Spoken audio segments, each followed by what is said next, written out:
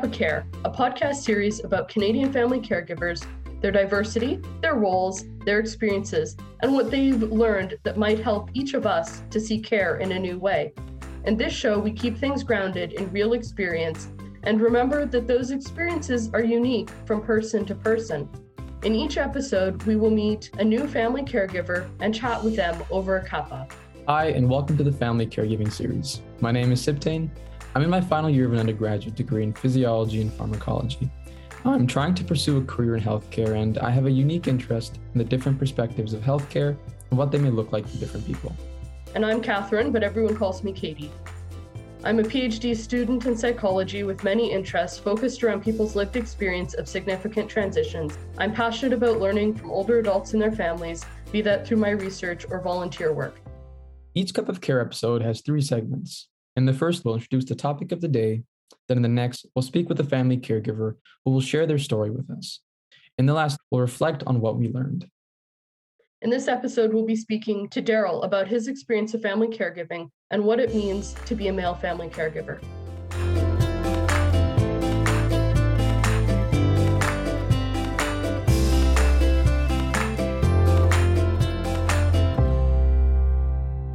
Katie, when I think back on the episodes we've done so far, all of the family caregivers we've interviewed have happened to be women. This is surprising since, according to Statistics Canada, men account for nearly half of all Canadian caregivers. And so I'm really happy to have Daryl here today so we can learn more about what makes his experience unique as a family caregiver. In my experience, most of the research on caregiving has been done with women and by women. This suggests some bias in research. Yet studies suggest a contributing factor is that many men do not refer to themselves as caregiver. Instead, they simply identify as a relative, such as a son or husband, despite performing work that women identify as caregiving. No matter what the reasons, men's contributions to long-term caregiving are under-recognized. I'm curious if the supports, barriers, networks, and the overall experience of giving care is different for men and women. Statistics Canada says that overall, considering any kind of caregiving, women are more likely to accept family caregiving work that involves more than 20 hours per week commitment. Yet, I just read a new study suggesting that in long-term care, husbands spend significantly more time in caregiving roles than daughters, sons, or wives. Now, it seems like there's a lot to unpack here, and in these situations, there's nothing better than talking with someone who has firsthand experience.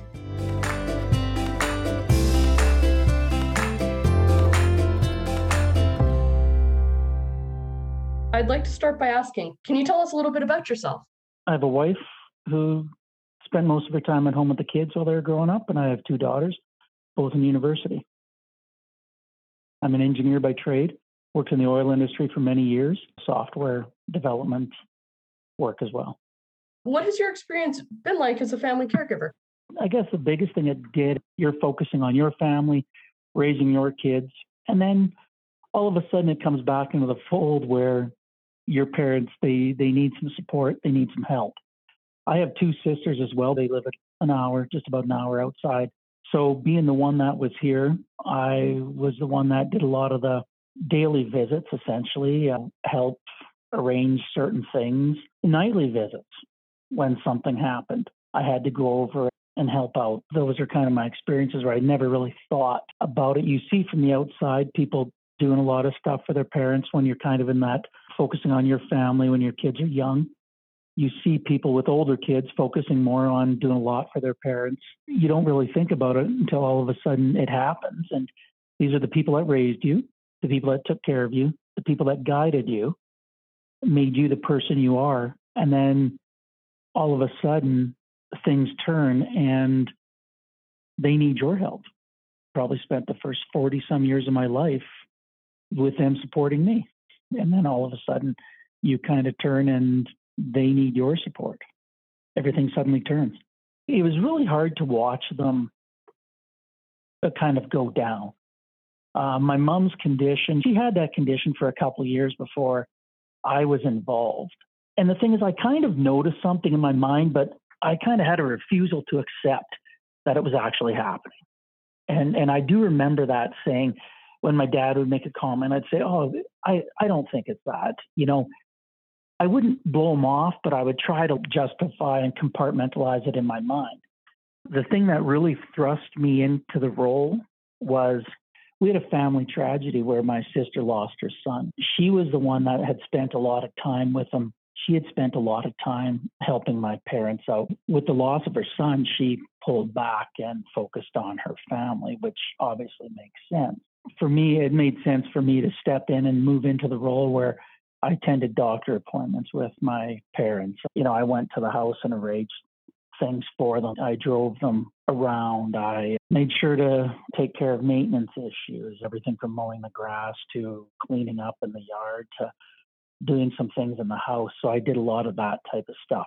From there on, I was really kind of the primary person for calls from doctor offices, from pharmacies, things of that nature. So I took care and paid a lot of their bills and did a lot of that stuff for them. I do want to talk more about how you mentioned at first you almost didn't want to accept some of the signs you were seeing of that early, maybe deterioration.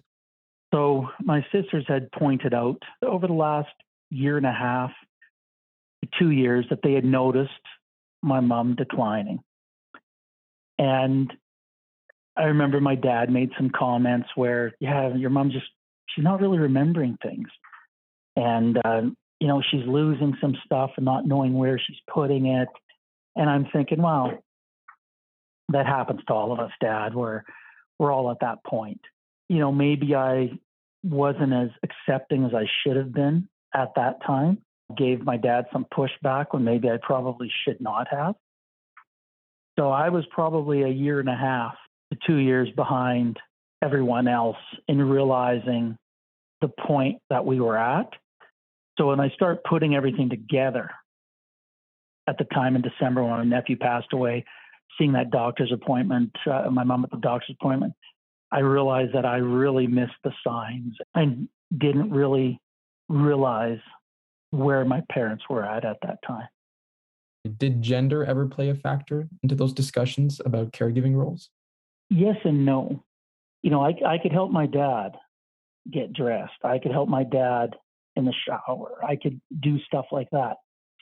But for me to help my mom was, I can't help my mom in the shower. I mean, I'm just not wired that way to be able to do that comfortably. So what we ended up doing was we brought in somebody that would come in a couple times a week and maybe help my mom with the shower thing, as well as they had kind of an outreach or day program where you could take dementia patients in. We'd take her down at noon and she would stay till 4:00. They would do her hair. They would give her a bath if we wanted to. And they would do stuff like that. They would have games for them, bring somebody in maybe to sing or to play some music, just stuff like that to kind of give other people a break.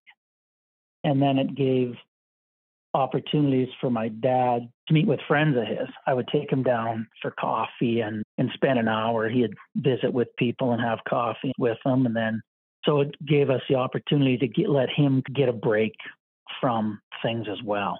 It also allowed the health nurse to monitor my mom as well, see where things were at. Because what we were trying to do as well as we were looking at evaluating and seeing where things were at to set her up to potentially go into a home at some point. What does it mean for you to support your parents as they've gotten older? They would never ask for help, not in a million years. They kept things to themselves. With everything my dad was doing initially to help my mom, they kept a lot to themselves. The one time that really struck me, this was like 2 months after my nephew had passed away. I was going over and visiting them and everything, and then there was a doctor's appointment coming up. I'll attend the doctor's appointment with them because they had went one time without anybody there, and it was kind of confusing, and the doctor's office just asked if somebody could come for their next appointments. I said, yeah, no, I'll definitely go. I'll be there. So I met them at the doctor's office. My dad drove up in the truck, and When I saw him driving at that point, I was like, you probably shouldn't be driving that vehicle at that point. He needed something smaller. And even then, I was questioning his ability to drive anymore. My mom got out of the truck. Her shoes were on the wrong feet. Her hair was a mess. She had remnants of food on her chin. Her sweater was on inside out and backwards, and it was dirty. And at that point, it really struck me as to the struggles that my dad had, because he was also in a deteriorating condition. So that there really hit me hard. And that's when I knew that, I really had to step up even more. Do you think that can also bring a lot of stress to you personally when you're giving that care, to kind of feel those expectations that you're putting on yourself? For sure, it definitely was. You're splitting your time between two families. I'd stop and visit my mom and dad every day after work. I was always an early person into work. I'd go into work at 6 because I'm a morning person. It worked out in the sense that I would leave at 4. Just after 4, I'd stop by my mom and dad's. It still gave me time. I'd go there for an hour, and then I'd go home, and it still gave me time before supper to spend time with the kids and see how their day was and how my wife's day was. And then we'd have supper and do our thing. Sometimes I'd go back at night and take the kids back. My kids were old enough to drive. There's times I'd ask them to go over and visit my mom and dad because I just couldn't do it anymore and just needed a break for myself.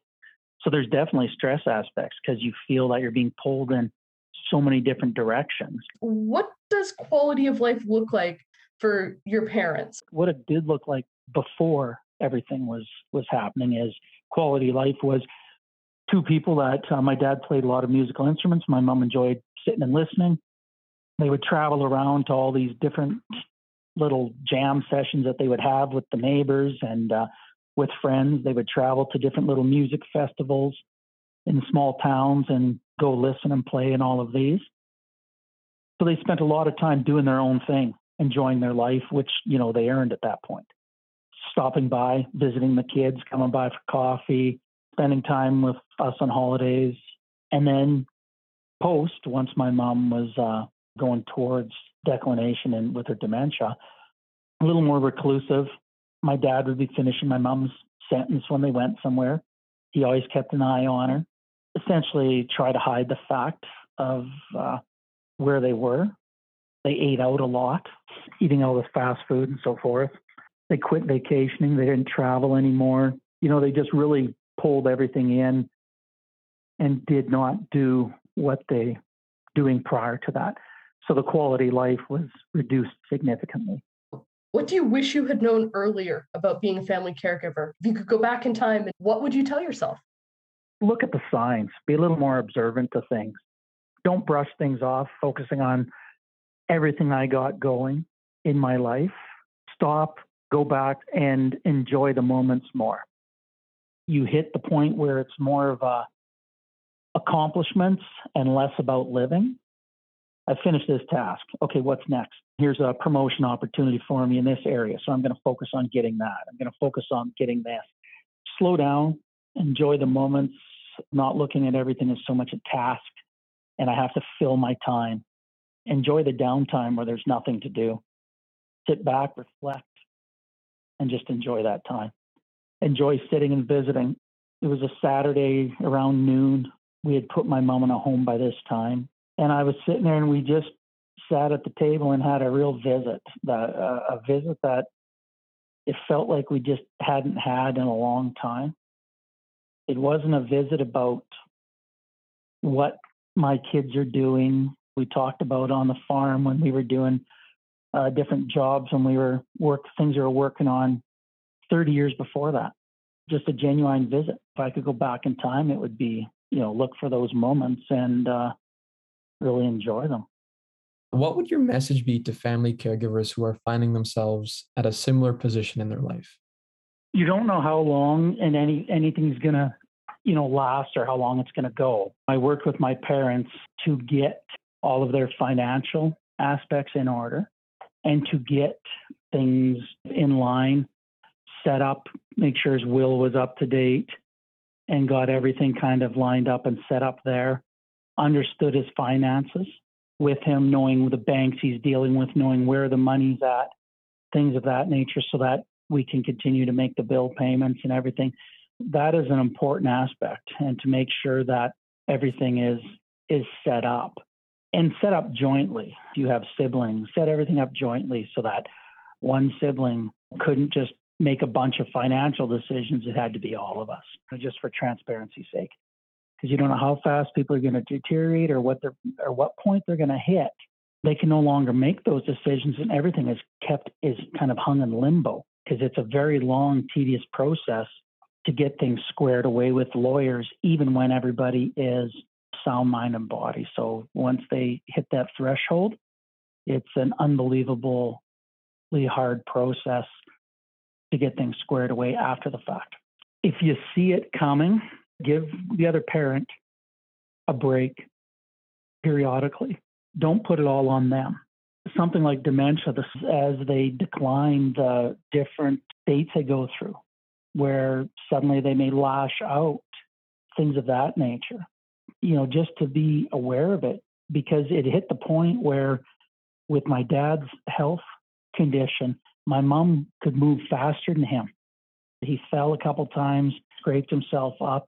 Being aware of these things and giving them the break, however you can, to help set them up for a little more success and longevity. If you can give them that break, maybe it'll give them some extra time that they can dig deep and get the wherewithal to deal with the condition and come back into the game energized to take it on again. There's a limit to what you can do, because everybody's got to continue making their own life too. I firmly believe there's a point where people know they're getting dementia, they know their condition, and it's really hard for them. And to put them in a home at that time, I don't know if that's fair either. It's a real tough situation. I think to keep them moving as normally as you can for the longest time, if you can split some things up, give them that break to help them get re-energized, that's definitely something I would recommend to people. Look for those opportunities, like when I got my mom into the continuing care, where it gave my dad a break, but do that more often. My dad said no, only once or twice a week, but honestly, we should have been doing it 3 or 4 times a week, just to give him that break so that he could be energized, do his own thing. When she came home, be ready to take it on again. What have you learned along the way? Have those moments, quality moments with family, because family is forever. You'll be happier for it. My dad passed away last summer.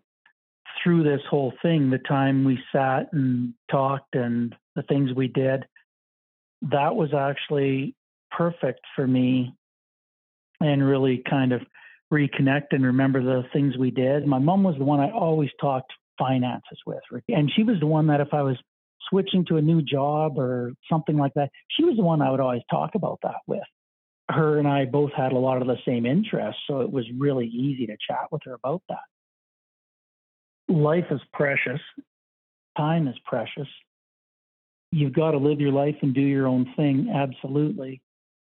But you also can't forget about those around you. You can't forget about family. Doesn't mean you spend 4 months a year together, but it just means that when you do spend time together, you spend real good time together, and you enjoy it. You sit, you visit, you really focus on taking advantage of it while you can.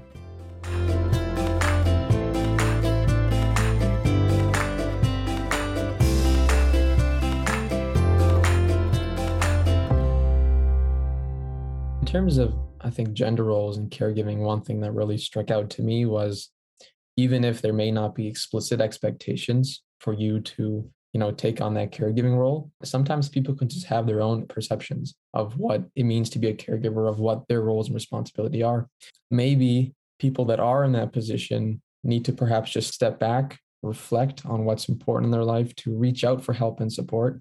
Because even Daryl mentioned that there were times when he needed breaks. Even the people that he was caring for needed breaks. We came into this with a sort of conception that part of what we wanted to think about was the intersection of gender, so being male and caregiving. But I'm not totally sure that it that gender was even the most important thing in this conversation today. Actually, I'm pretty confident it wasn't.